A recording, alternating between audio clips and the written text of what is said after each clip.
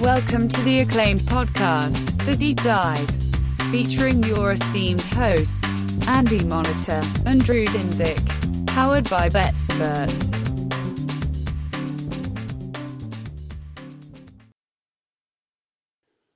Welcome to The Deep Dive.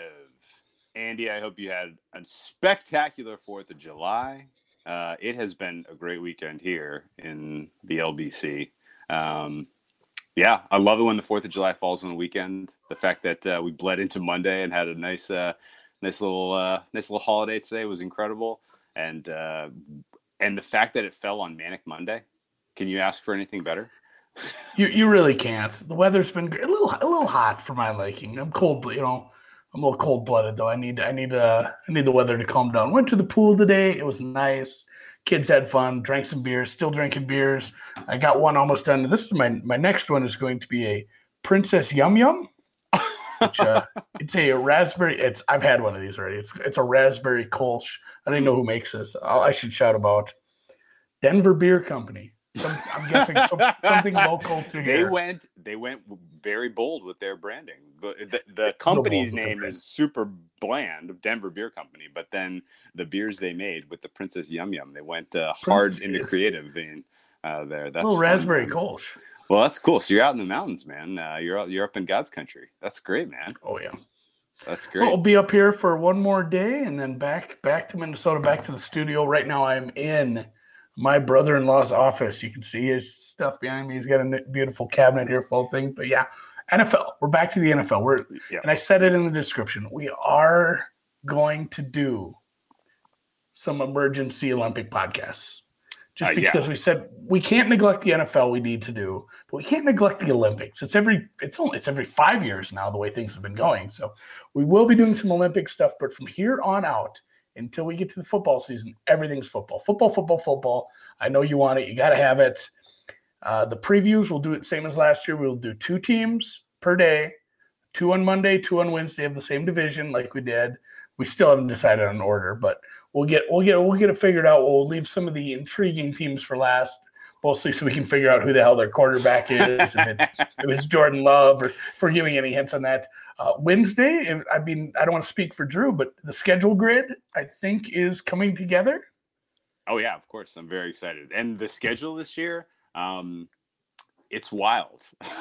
There's a lot of funny wrinkles. Not like last year where they had kind of built in all these fail safes if they had to cut weeks and stuff like that. Oh, yeah. I forgot about that. But there are a number of very interesting schedule nuances that I think are going to tilt the balance. Notably, not to give it away, we're going to go into this a lot more detail on Wednesday, but notably in the NFC East and the AFC North. Those two divisions are broadly impacted by the way that they've laid out the schedule. And I think that gives us a little bit of an edge as we handicap those divisions and who can win those divisions. So I'm very excited to get into that. Yeah, for sure. And people love the schedule grids. Obviously, Drew puts a lot of work in on those, and he'll, I'm sure, release them out in a follow-up tweet so you can take a look at them, save them on your, put them on your hard drive, save them in your Google Drive so you can have them on your phone and look at them. I do that all year. Like I have parts highlighted. I actually take mine and bring it into a thing where I can be highlighting some areas, and I make some notes on it so I can, we make some plans for later on in the season. But yeah, today, as we talked about in the description, today's going to be great for, you real degenerates that bet baseball. Like that have been, you've been betting baseball, you've been betting the NBA playoffs, the NBA season, the NHL, Euro. You've been tailing Andy's Euro, and now you're up 1 million units because he swept the quarterfinals. Swept the quarterfinals after a questionable round of 16. But yeah, table tennis, US women's Open. Softball, we have the College World Series. There's plenty of golf every fucking week. Tennis. What's the craziest? What's the most degenerate thing? What's the most degenerate thing you bet on in the last week? In the last week? Besides the Rocket Mortgage Classic. The hockey, some of the hockey stuff, just because I couldn't name a player on the Canadians. Hey, you know what? Hey, Andy, thank you for saying that. We have to shout out our good friend, Andy McNeil, digital gambler, Andy McNeil. He was hard in the paint on the Tampa Bay Lightning, and I am leveraged to the balls on series handicaps, unders, everything. Under 5.5. I have a sweet price at over 6-1. Yeah, God, same bet. So, like, Andy, actually, thank you. Yes, thank you. I'm waiting to get that flash score alert where the Lightning score the first goal like they do every week or every single game. I'd love this. I played the under tonight. So hopefully we get that in the third period. I've been betting I've not only been having the sweep, the under 5.5. I've been betting the puck line every game. I'm leaving it alone tonight. I'm not going to double down on game 4. I'm just going to let it ride. Lightning 1-0, and they lift the trophy. Yeah. Well, I'd be happy with that. We'll take that. So, yeah. Lightning win tonight, says Dexter in the chat. Yes. That would be great. But yes, as you can see on the side here, we have some. This isn't gonna be a long one. No. We're gonna save the long ones for really ripping through the schedule, for really getting a deep dive into some of these teams when we get to them. So this, this probably be a quick hour. We're just gonna rip through some of these topics because there are some things. Again, like I was kind of joking, and then we went completely off topic, like we've been drinking all day.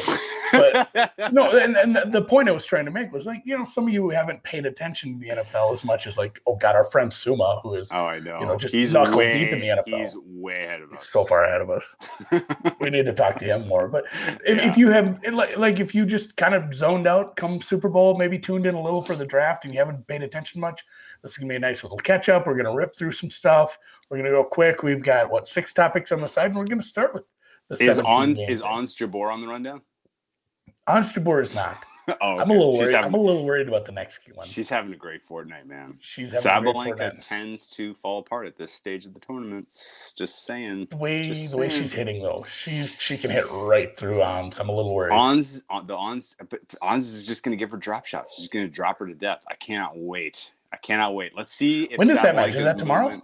Yeah, I believe it's tomorrow. Yeah. I bet that over. So, it's going to be great. I can't wait. The Ons Jabeur 50-1, 1 shot, 1 kill final. The only bet I played on the women's side has been so much fun because she's been a dog in a bunch of these matches. Played some really, really killer opposition and come through.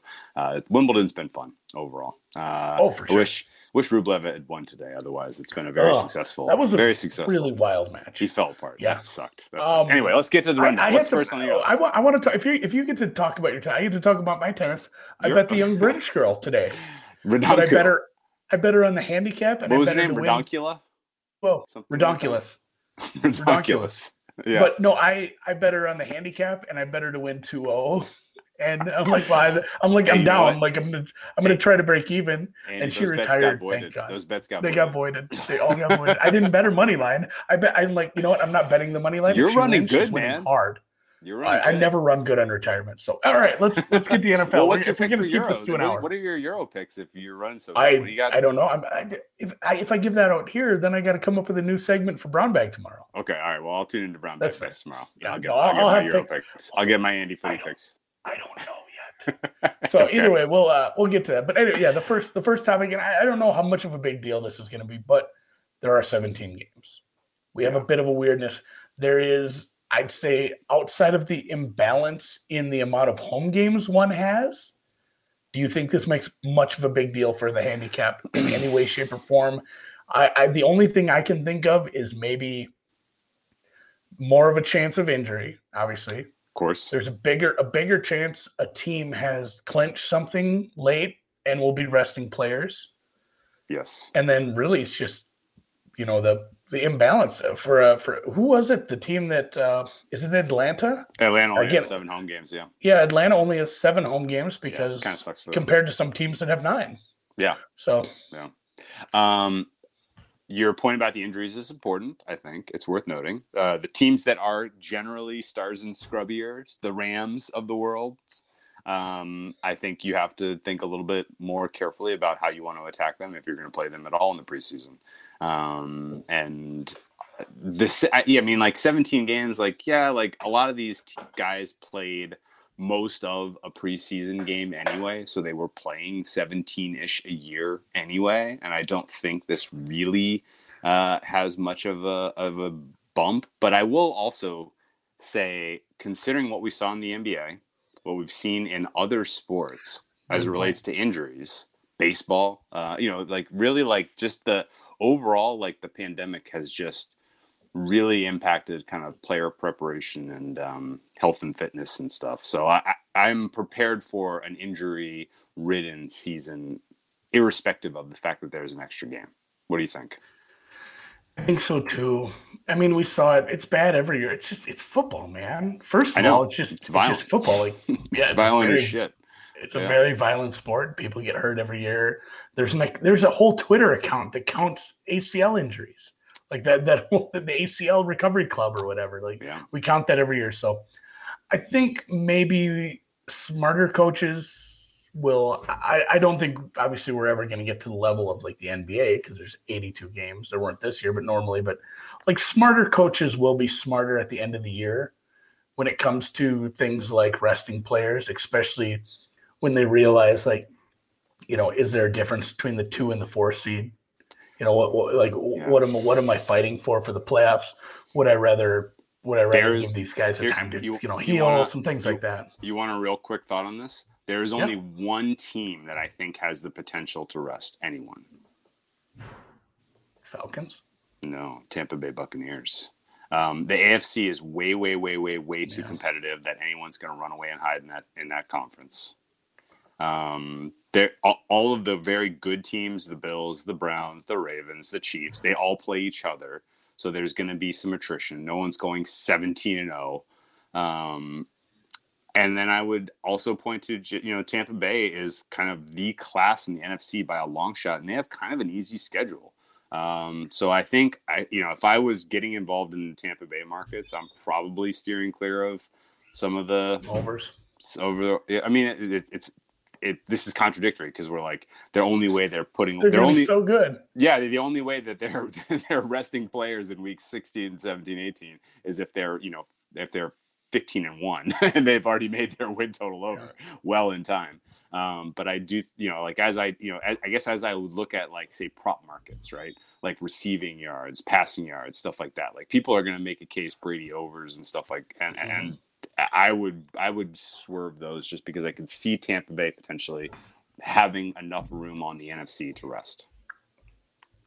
I think for sure this is going to be a big topic on Wednesday when we get into the schedules because you're right. The AFC is so competitive and you really will have to run away with you'll have to have a 1 seed locked up there might be some teams, like I said, I think it's just not something we can predict. Like, I think there's going to be a team that's like in the 2, 3, 4 spot that's like, I have nothing to play for. Like, we could move up a spot. That's great. Yeah. You're right. like predicting, well, if we were to host the 4 seed later in the playoffs, we'd have a home game. We should always try. It's like, man, is that ifs and buts worth it? Playing some injured players in week 17. Point. So I think it might be a thing, but we might not know about it. It's probably something to evaluate in season. Great point. So that's a great point. Once we get to 17 games, the 17 game thing, again, we'll probably talk more about it Wednesday with some of these teams that have a bit of an imbalanced schedule, not only because of the extra home game, but there's a few teams that got just extra screwed, even more than, just Atlanta. So I guess one last final thought on the 17 game schedule. I'm assuming that the player props for season-long player props for receiving and rushing, I'm assuming that those were all just extrapolated, assuming 17 instead of 16. And that's a little dicey because that kind of boils down to the injury bug sort of deal and the rest sort of deal. Like, I don't know that it's a clean extrapolation that you're going to get the same normal load that you would get on game 17 as you would in a 16 game season. So I think player props, skill position players, unders are probably going to be plus EV as you start, and then you can identify some from there, right? There's going to be like, and again, 5% bigger chance for an injury. You're playing if you play all the games, you're just playing one more full speed game. Right. Yes, you can get injured in camp, you can get injured in practice. There's another week of practice. There's there's a whole nother week of the deep dive, really. Yeah, like you guys are lucking out there. So no extra bye. No extra bye. I think we'll see the extra bye when we eventually go to 18 games. But that'll be something we talk about, maybe 2 years from now? Christ, they're going to. They will. So Do you think next year probably? Everyone hates 17. It might just be next 17 year. is such a horrible. It's such a. This is no one's happy with this number. They're going to go to 18 next year. I think it's going to be quick. You're probably right. I think you're probably right. So rule changes. Well, they do this every year, and honestly, some of the rule changes aren't as big of a deal as when they say we're going to emphasize this. And if you watched and paid attention, we talked about it ad nauseum, the lack of offensive holding calls. That was something that got brought up. That's not in the rule changes per se, but they said we're not going to change anything, but they're going to have a big meeting with all the refs, and they're going to make them watch like a training video or some shit. I don't know what they do down there. If there's any refs or a ref, I'd love to talk. That would be a good interview. Ooh. Getting a ref on here. If you know a ref, I'm going to work on that. I'll give you you'll get a tumbler. I'll give you a damn tumbler if you can give me a ref. So, but I mean, that is going to be, something to watch, because it's like, well, are they actually going to, they can say we're going to make them watch a video when in actuality behind the scenes they can be like, call it more. So it'll be something to kind of monitor. A lot of that stuff you just kind of have to pay attention and see what they're going to do. But I mean, in the actual rule changes were overtime is eliminated in the preseason, which is just the ultimate. Hallelujah. If you are betting preseason games, the mildest of adjustments to totals when there's no chance of overtime. A lot of teams did the smart thing anyway. Coaches were going for 2. Coach would go for 2 going for the tie anyway. They were. Yeah, but there were some dumb teams that would go into overtime in the preseason, which is stupid. So, another thing that happened last year that was a bigger adjustment besides the offensive holding was the lack of, unless your name. Oh God, I'm going to butcher the guy's name. The kicker from Atlanta, who supposedly can just make any onside kick work. Younghoe Koo. Yeah, he was money at it, but yeah, he accounted for like 80% of the successful onside kicks. Like it was the lowest level of recovery since 2001. Yeah, they did some adjustments for safety reasons. Now they're not walking back the safety stuff. A big part of it was they didn't want people colliding at full speed. Yeah, so they put more people closer to the ball. So you were able to have all your players within this setup zone, they called it, on the defense or on the recovery side. So on the receiving side, they're going to make 2 of those players move out of the setup zone. So there'll be 2 fewer players are in this really close area that can recover. It should help a little, but again, like handicapping wise, I don't think any of these are going to be like major adjustments. Just something to think about if you're live betting, I guess. Put it in the old brain box. Yeah. Put it in the old brain box. I think it's there. They did fix replay a little. They weren't letting them communicate. They would just kind of tell them this is what we're seeing. Now they're going to let the replay officials, the way they worded this, designated members and the replay official of the officiating department can now provide certain objective information to the on-field officials. Hallelujah. I think they can just be like, it hit the ground. We can't. Yeah, that's not a catch. No, that's not a catch. Yeah, I think we see it hitting the ground. Again, probably nothing handicapping, but this might make the game better. Like the more common sense we can put into replay, the better, I would think. I agree. And it is fun. The one here is funny.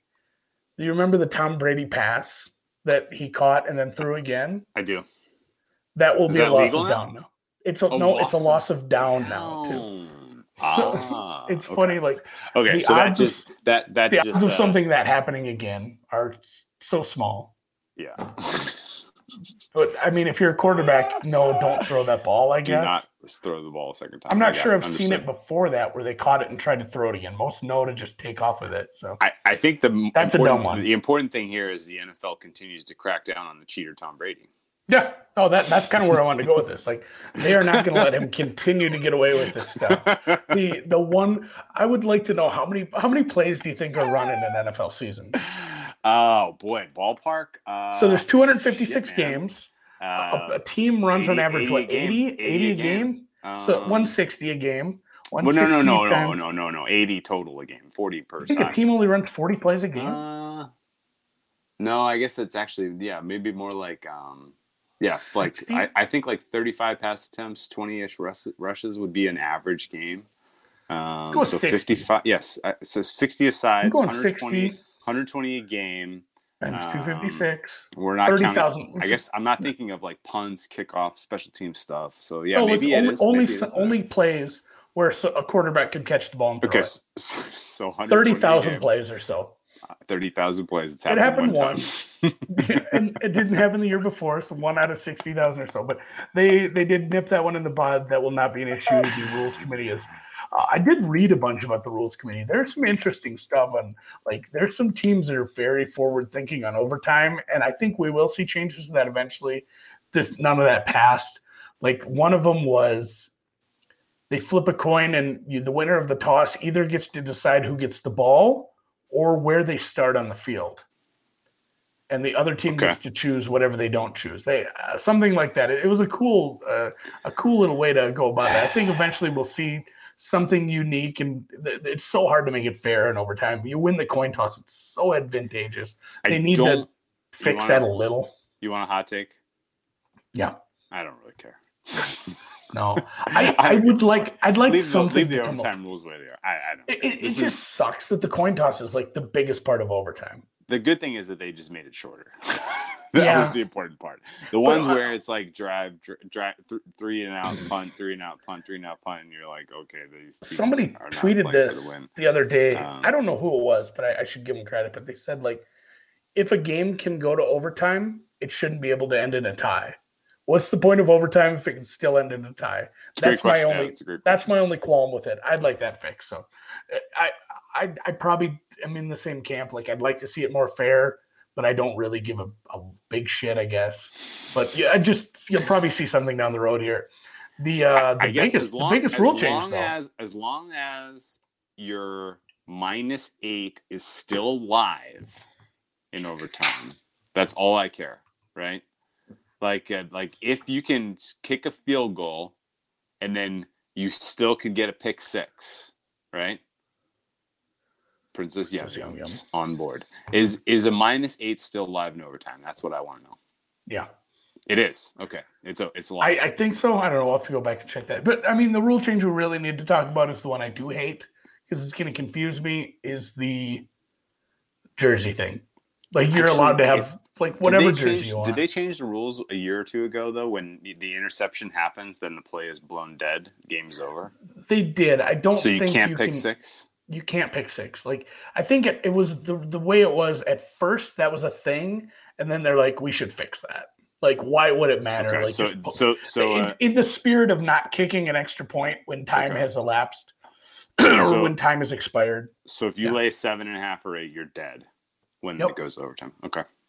Or if you took the points, you've already won. You're home free. It's like tennis. Like, you've already won as long as the game finishes. As long as the game finishes. So, I'm kind of joking. I don't really give a shit about the jersey change thing. It is going to be confusing, and really, you won't see a lot of players won't do it because you're forced to buy the entire stock of all the jerseys that are out there, unless you wait a full year. So you can, if you do it this year, you have to buy your stock. If you wait till next year, you don't have to. I guess that disproportionately hurts the players who are popular. Or veteran players who have more jerseys out there. Yeah, exactly. That's what I mean. Yeah, like if you're a veteran or more popular and you've had your stock is fat, you gotta wait a year to change your number. Yeah, I don't think this is going to be a big deal at all. No, it's just dumb. Like, it's a dumb thing. They are going to emphasize taunting a little. Again, I don't know if that's an actionable angle, but if you really get mad. Well, and that's the thing. Like, if you're going to get mad because your team lost, an important chunk of yards on a taunting play, know that, like, the players have been informed. They're going to emphasize this shit where, God forsake you, throw the peace sign up or something like that. Yeah, or hold that's my like dick. The coolest taunting. Yeah, hold my dick was probably the best taunting, and that would definitely get you a 15-yard penalty in today's NFL. No fun league, goddammit. No fun league. Fucking fun. Yes. All right, coaching changes. We got 7. Big one. This was a big year. This was a 7 brand new ones. big year. And especially the ones that changed and who came in and how it all is turning over, I think is pretty important. Yeah. Where do you want to start? Alphabetically? Art Smith? Well, let's list. We're going to list them off quick. Alphabetical. Atlanta Falcons. Arthur Smith, Tennessee's, and this is the thing. It's a two-part thing. It's not just a two-edged sword. It's a two-edged sword. Another team lost for the most part. One of these, nobody lost anybody. I guess Urban Meyer's family lost him for the season. He's not going to see them, but for the most part, yeah. Like for this Arthur season, Smith, at least part of this season. Part of this season. Arthur Smith is now in Atlanta. He was Tennessee's offensive coordinator. Do we really have to do them alphabetically? I haven't listed you can do it. You do. Okay, Urban Meyer, obviously in Jacksonville, out of retirement. We'll see if this is, is this going to be Jimmy Johnson, or is this going to be Bobby Petrino? Sorry again, Atlanta fans. But all right, Robert Saleh, New York Jets. Who is the last college coach that was truly successful at the NFL? Honestly, I think Chip Kelly was. It just wasn't how the league wasn't ready. And that was the last one. He didn't have this. He didn't. I don't think he had the backing. Cliff Kingsbury. Do you think he's been successful? I'm not giving Cliff, I'm not giving Cliff any kind of credit. No, I won't give him credit. He backed his way out of the playoffs last year. Yeah, they managed to work their way out of the playoff picture. I also am not ready to give Matt Rule any credit at all. There's somebody we're forgetting about, though. I'm sure, right? Yeah. If somebody can think of it, hit us up with that for sure. The last really successful jump from the college game to the pro game was Saban. That wasn't even that Saban successful. Was a funny one. That was a funny one. This has Pete Carroll. Honestly, Pete Carroll. As much as we dig on Pete Carroll, like he's had enough success where that counts. Yeah, Dan just said it in the chat now too. Pete Carroll. So all right, so the rest of them: Robert Saleh. He was the San Francisco D coordinator. He's now with the Jets.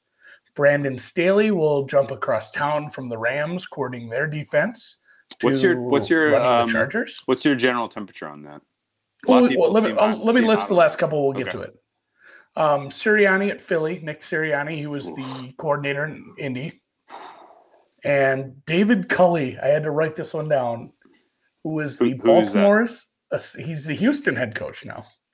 He was the Baltimore's assistant head coach, wide receivers coach, and passing game coordinator. I'm not even sure we're going to talk about that one. So he was in charge of the weakest aspects of Baltimore's offense. Yeah, the wide receiver in the passing game. Got it. Good job. That's how you move up in Houston. Was this a move? And they drafted a receiver. Was it even a lateral move to go from Baltimore's room to the Houston job this year? Oh man, it's hard.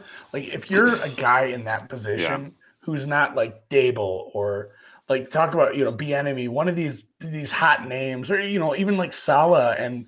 Or, one of the names that's getting thrown around, if you're not in that hot group of names and you get offered a head coaching position, you take it.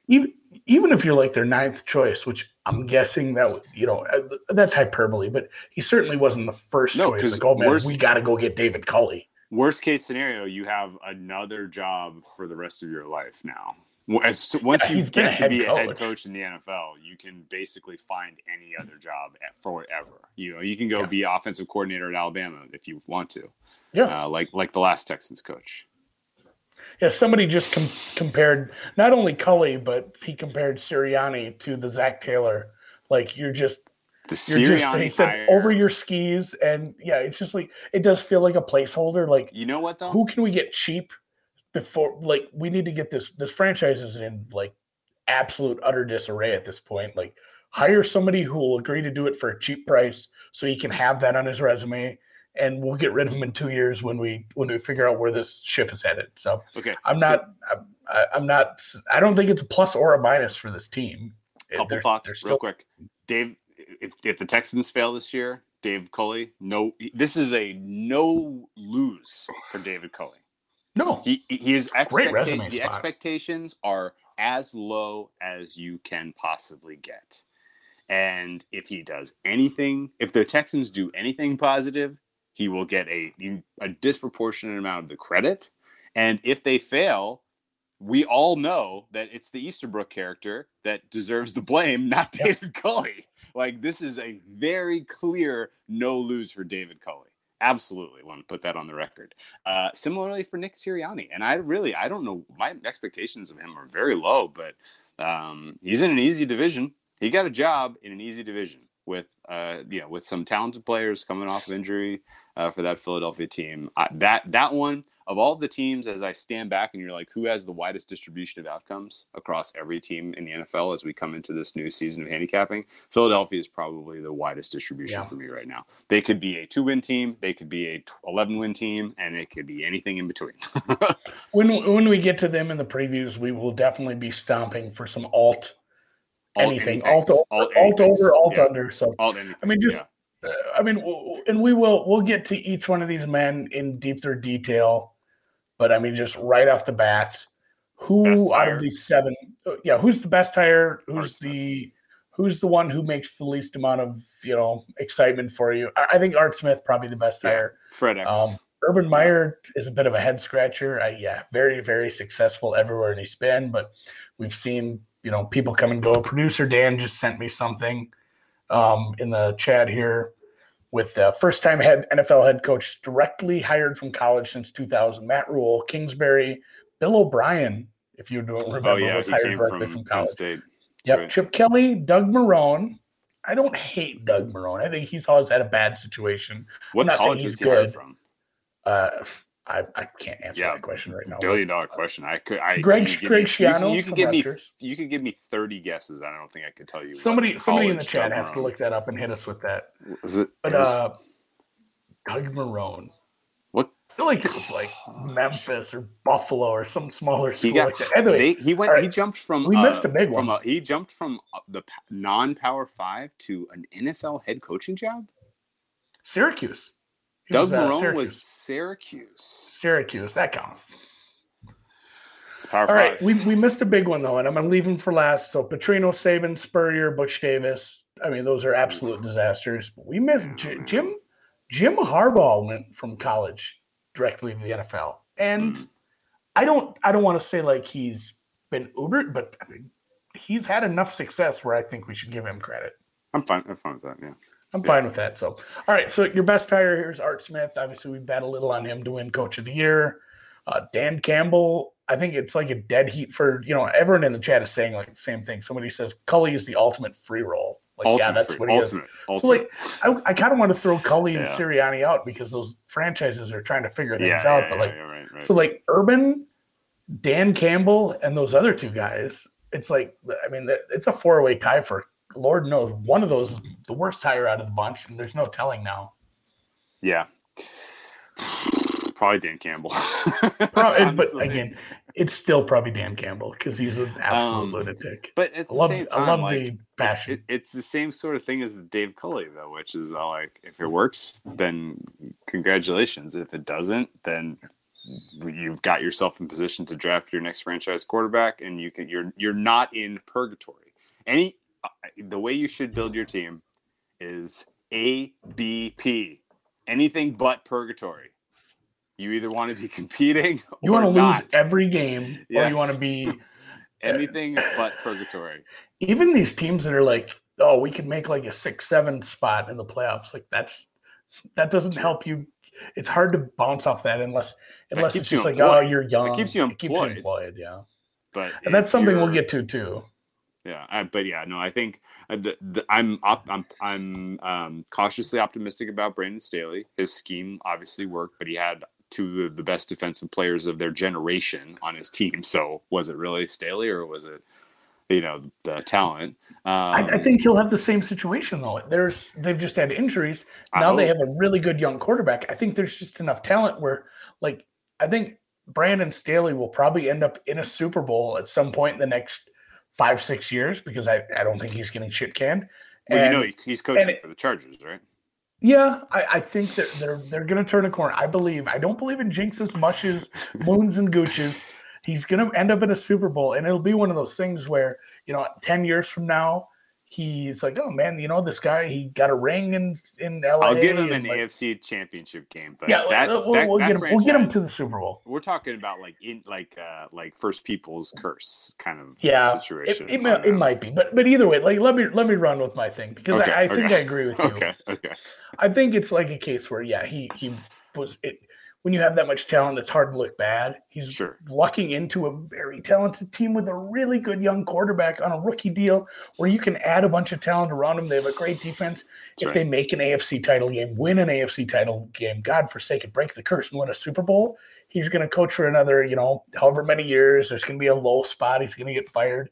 He's going to take another job and be horrible, like in a rebuild. And I love I'm making a prediction for like 15 years down the road. I got to get this timestamp so I can have somebody save this in a file for like 15 years. You're describing a specific arc that I feel like we've seen, like the Dan Quinn arc. This was like the Dan Quinn arc. Like if Dan Quinn succeeds as a coordinator, now he'll get another look probably, even though he definitely does not deserve one.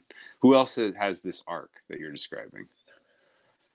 Mike McCarthy? Honestly, Jimmy Johnson, man. Jimmy Johnson wasn't that great. Had this arc. I mean, those teams were just so talented. Or if you want to go past that, Barry Switzer. Yeah. He wasn't a good coach. You're describing a very specific archetype that I feel like we've seen a bunch of in the NFL, so it's not crazy.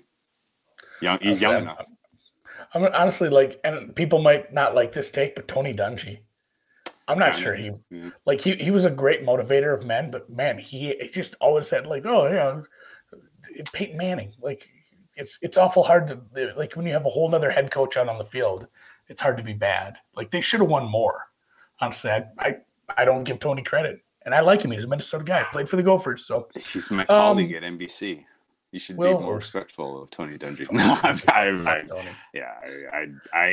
I guess I need to think a little bit harder about what his real legacy was. Like his leadership of men thing was always a little red flag. And some of his hot takes now, they're pretty bad. They're pretty rough.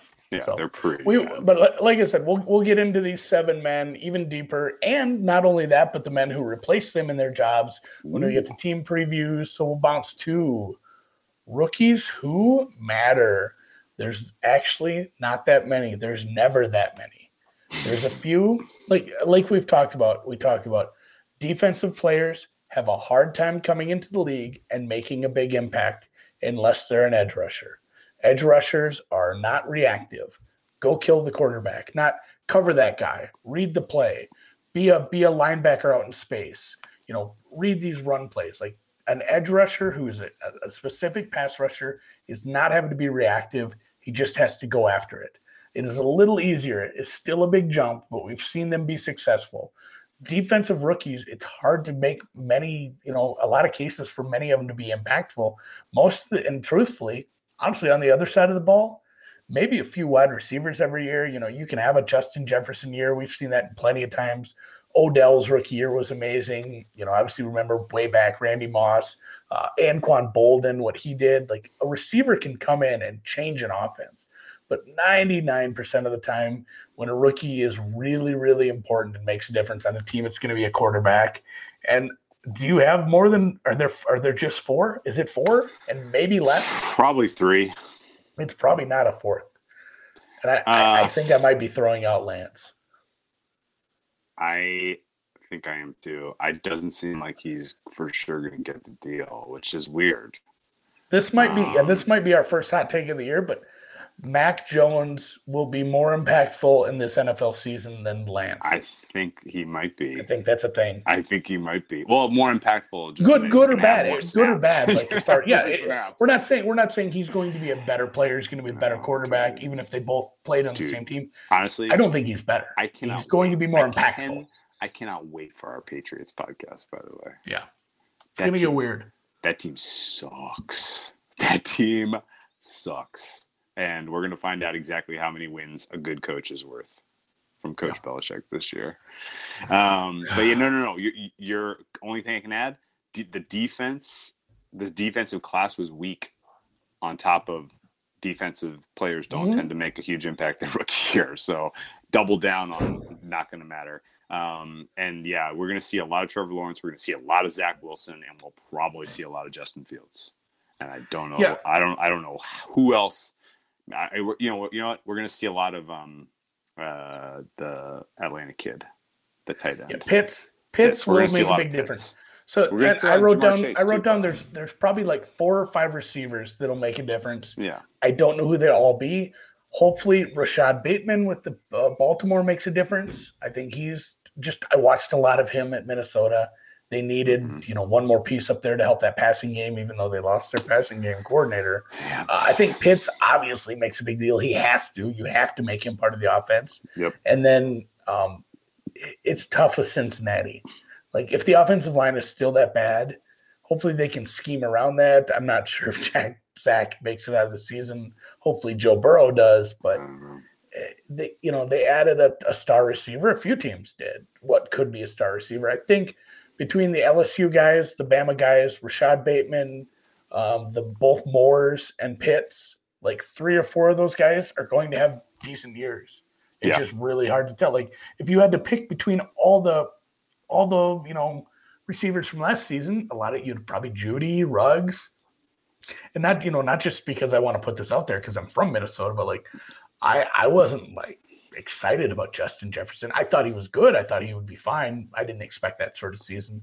It's a crapshoot. It seems like it's hard to figure out what makes it from one level to the next. So of those, there'll be some impactful receivers, but otherwise, again, once we get to the previews here, we'll touch on everybody's rookies and talk about the ones that might actually make some small differences, whether it's at a depth or some rotational guys or some people that'll see the field. We'll get to that, but for the most part, it's quarterbacks and a few receivers / tight end this year. Yeah, Najee Harris, of course. Najee Harris, He's going to fix that team. He's going to completely turn around run game.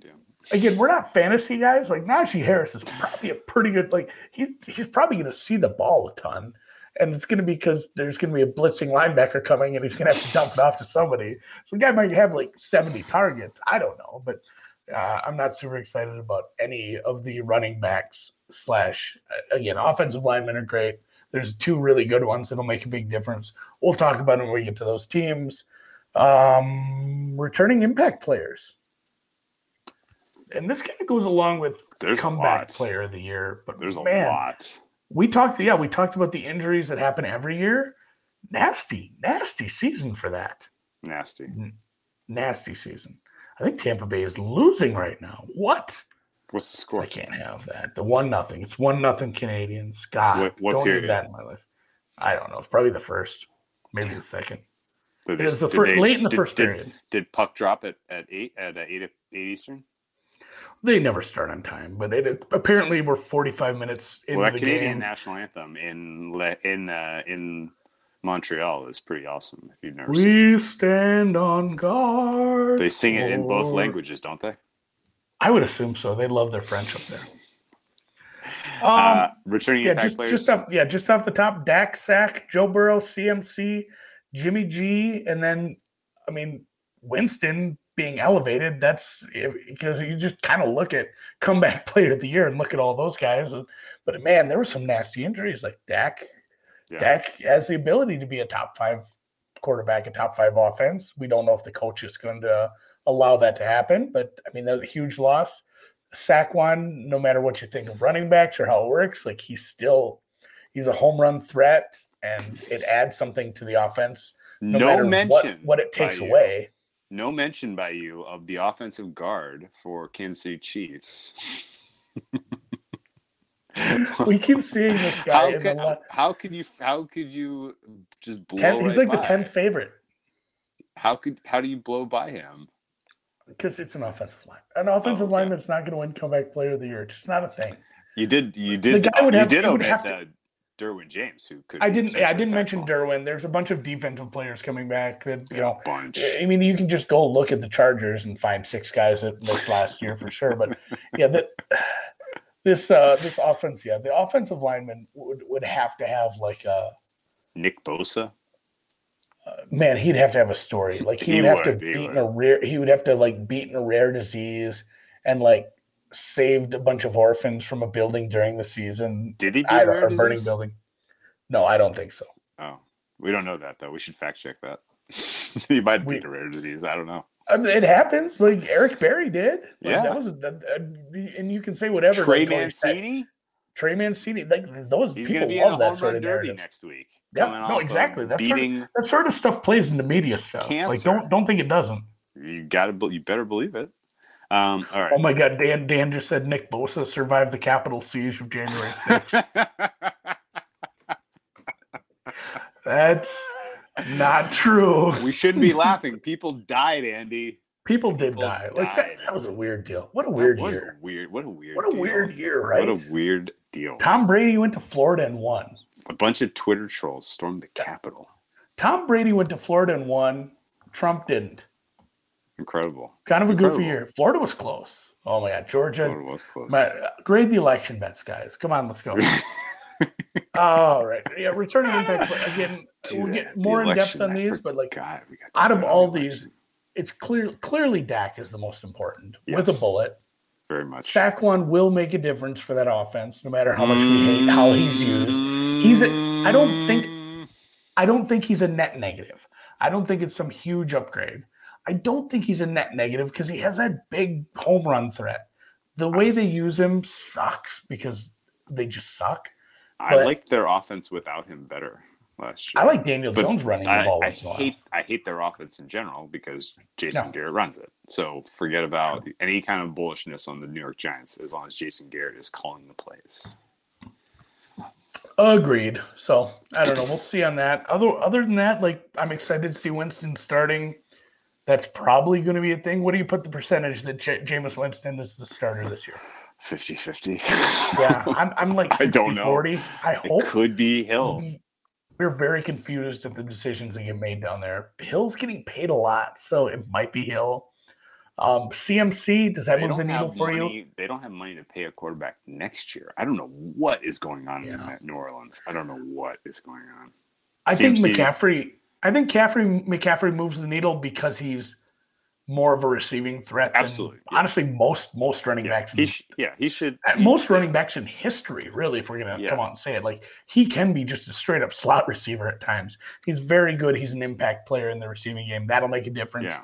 That team, if they can fix whatever's broken with Darnold. He's no Travis Etienne in the slot, but he is a good slot receiver. Yeah. He would be a good slot receiver. Yeah. Jimmy G, I mean, that was one of those where we don't think that highly of Jimmy G.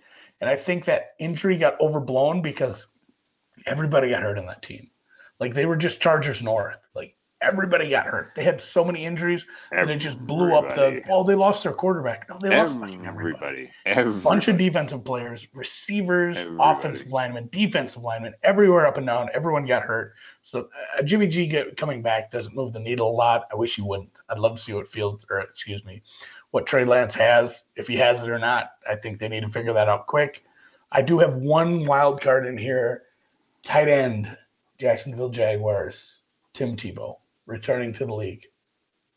Needle moved? Yeah, of course. We're gonna hear about it, and it's gonna be annoying. I think you have to respect the fact that Tim Tebow's back in the league. When somebody goes out, teams are going to have to game plan for him. Teams are going to have to game plan for him. Yeah. And we joke, but he's a fucking athlete. Like, he's an athlete. He'll figure it out. The guy went and figured out how to play pretty high level minor league baseball. If Logan Thomas can do it, why not Tebow? Why not Tim? Why not now? Why not us? Right? Why can't us? Yeah. Why not our Jags? 12-1 to win the division. Drew said it months ago. Yeah, it's probably down in the 7-1 range right now. It's so 7-8 to 1. CLV down that one. That should go well. Yeah, that always goes so well for us.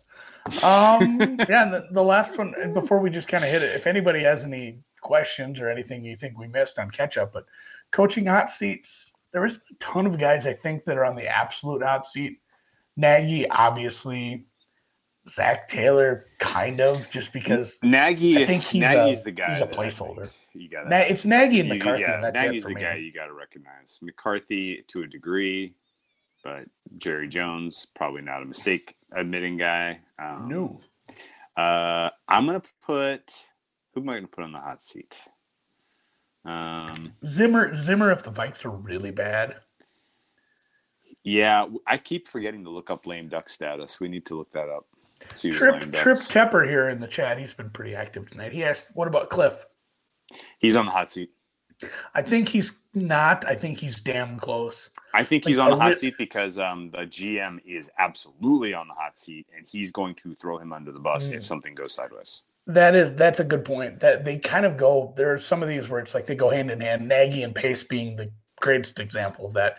Actually, in a long time, they're so attached to the hip where it's just if it goes, it's all going to go. Ship. Yes. Yeah, that's actually a decent take. There's a few guys, and somebody brought up the Cowboys are on Hard Knocks. Does that hurt or help Mike McCarthy? I don't think it helps him. I don't think I've ever seen a Hard Knocks rap where I was like, I have higher confidence that this coach will. I have higher confidence that this coach is going to make it. Like Rex Ryan was entertaining as fuck, but I was like, after that was over, I was like, well, this is his only job he's ever getting. This is his only chance. He's just going to get weird tattoos, jerk who off are some on of the feet other absolute losers on Hard Knock? I guess McVay, I didn't have a worse opinion of McVay after but that was just a boring ass season. I didn't watch much of it. I had a worse opinion of Joe Philbin. Like I knew Joe Philbin was done for him in Miami after that season of Hard Knocks. There's probably some other good examples. I think I had a little faith in McCarthy when he came in. That faith was quickly dashed. I had to turn around on that in a hurry. I don't think there's going to be like some clip of him saying something really smart. Like it's probably going to be the opposite. Like, oh no, this guy's straight up from the he's stuck in the early 2000s, maybe before that. Like, I think there's going to be some bad clips. I'm not excited. Fangio. Somebody brought up Fangio. Maybe if the Drew Lock show really, really continues to take a downhill, tumble, maybe. You buy any of the Drew Lock mini camp? Oh my God. It's the same as every sport ever. Like baseball players are in the best shape of their life. I heard Drew Lock is hitting everything.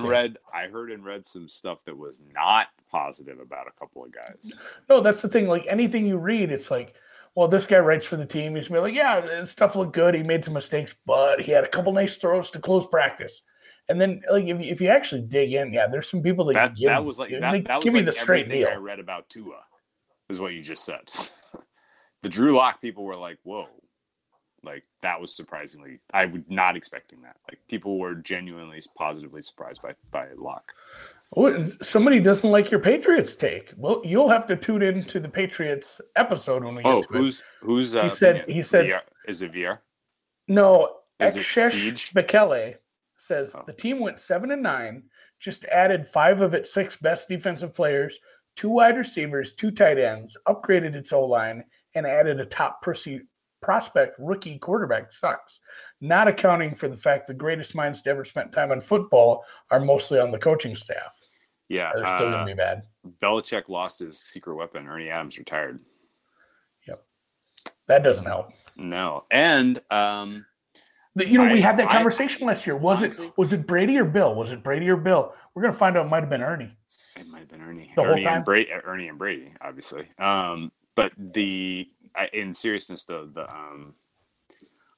the guys that took the year off for COVID-related reasons, I am giving them very low likelihood of performing at the level we saw pre-COVID. Those guys were all kind of at the end, not just the Patriots specifically, but pretty much everyone. Across the league. I think a year out of football, that it's good. It might feel like 10 years out of football. You know what I mean? Yeah. No, it'll be another one of those teams where it's like either this stuff works out and they can. Yeah, no, it either works out and they're like a 10-win team, because I don't think they have the talent to be very great in the AFC. The AFC is just too competitive. If this doesn't work out, if it doesn't work out at all, they're an alt-under team for sure. So here the Matt Patricia factor. The Patriots lost meaningfully important talent on the offensive line. They have no quarterback. And a lot of the players they brought in seem like they fit a different system than what the Patriots can operate on offensively. Patriots defense might be great. They might be a top 5 unit, and they may win games on the back of solid defensive play with the, re-addition of some of the players who took a year off. But offense wins you football games in the NFL, in my mind. And somebody brought up Le'Veon Bell as well as the taking a year off of football. Yeah, right. Again, yes, running backs. Great comp. Running backs tend to erode their talent at a quicker rate as well, but that's not a bad comp. There's been other guys. Oh, for sure. No, there are people that take time off. It's tough to get back into it. So I think league-wide we should be downgrading those players. If you're a Nick Bosa type and you're young and you're getting back into shape coming off of a major injury, that's different in my mind than a guy who voluntarily steps away from the game for a year. Yeah. All right. Anything else? I said we'd keep this tight. I think that was good. We're at 55, 56 minutes. Yeah, let's save it. Let's save them. We're going to save a lot of our takes for when we're going to spend 30 to 40 minutes on every team. Yes, and I can't wait. We're going to save a lot of our takes for those. Hey, you know what, Andy? High five. Good job by you. Damn it. It was ready? Oh, we did it. You couldn't see it. It's in the middle there. Oh, okay. Are you reversed? Because you were going that way. Anyway, I don't know. Okay. Dan, shout out Dan, threw together a new look for the deep dive. Of course, if you're watching on our YouTube channel, subscribe, rate, give us a thumbs up by all means. We're going to be higher quality. The production quality, the content team over at BetSperts, led by our good friend Andy Molitor, is continuing to grow and improve and make things better. And we will have an improved look throughout the rest of this season. I'm excited for it. And it's great to be talking football again, man. Really good. Yeah. Really was. So, all right, before I go, definitely shout out WynnBET, the sponsors, the whole month. About 3 more weeks, actually, you can get your tumbler. Yeah, and don't forget at BetSperts on Twitter. All the details are there. Sign up for your account, get your tumbler. It's awesome. Yeah. It's a Yeti. Yeah. Sign up for an account. Go check Andy's footy picks. Go bet your free bet at WynnBET and get a free tumbler. Picks. Footy picks. It's a whole different site. So it's a whole different thing. We'll catch you guys Wednesday. Tune in because Andy it will be a schedule preview. Ironically, Andy is a foot pick tout, but not a footy pick tout. He is. Those are free. Those are free. Those are free until future notice. But the schedule grid is released in 2 days. Yes. Tune in Wednesday. Can't wait. That's going to be a good one. I'm excited for that. All right. Talk to you then. See you then.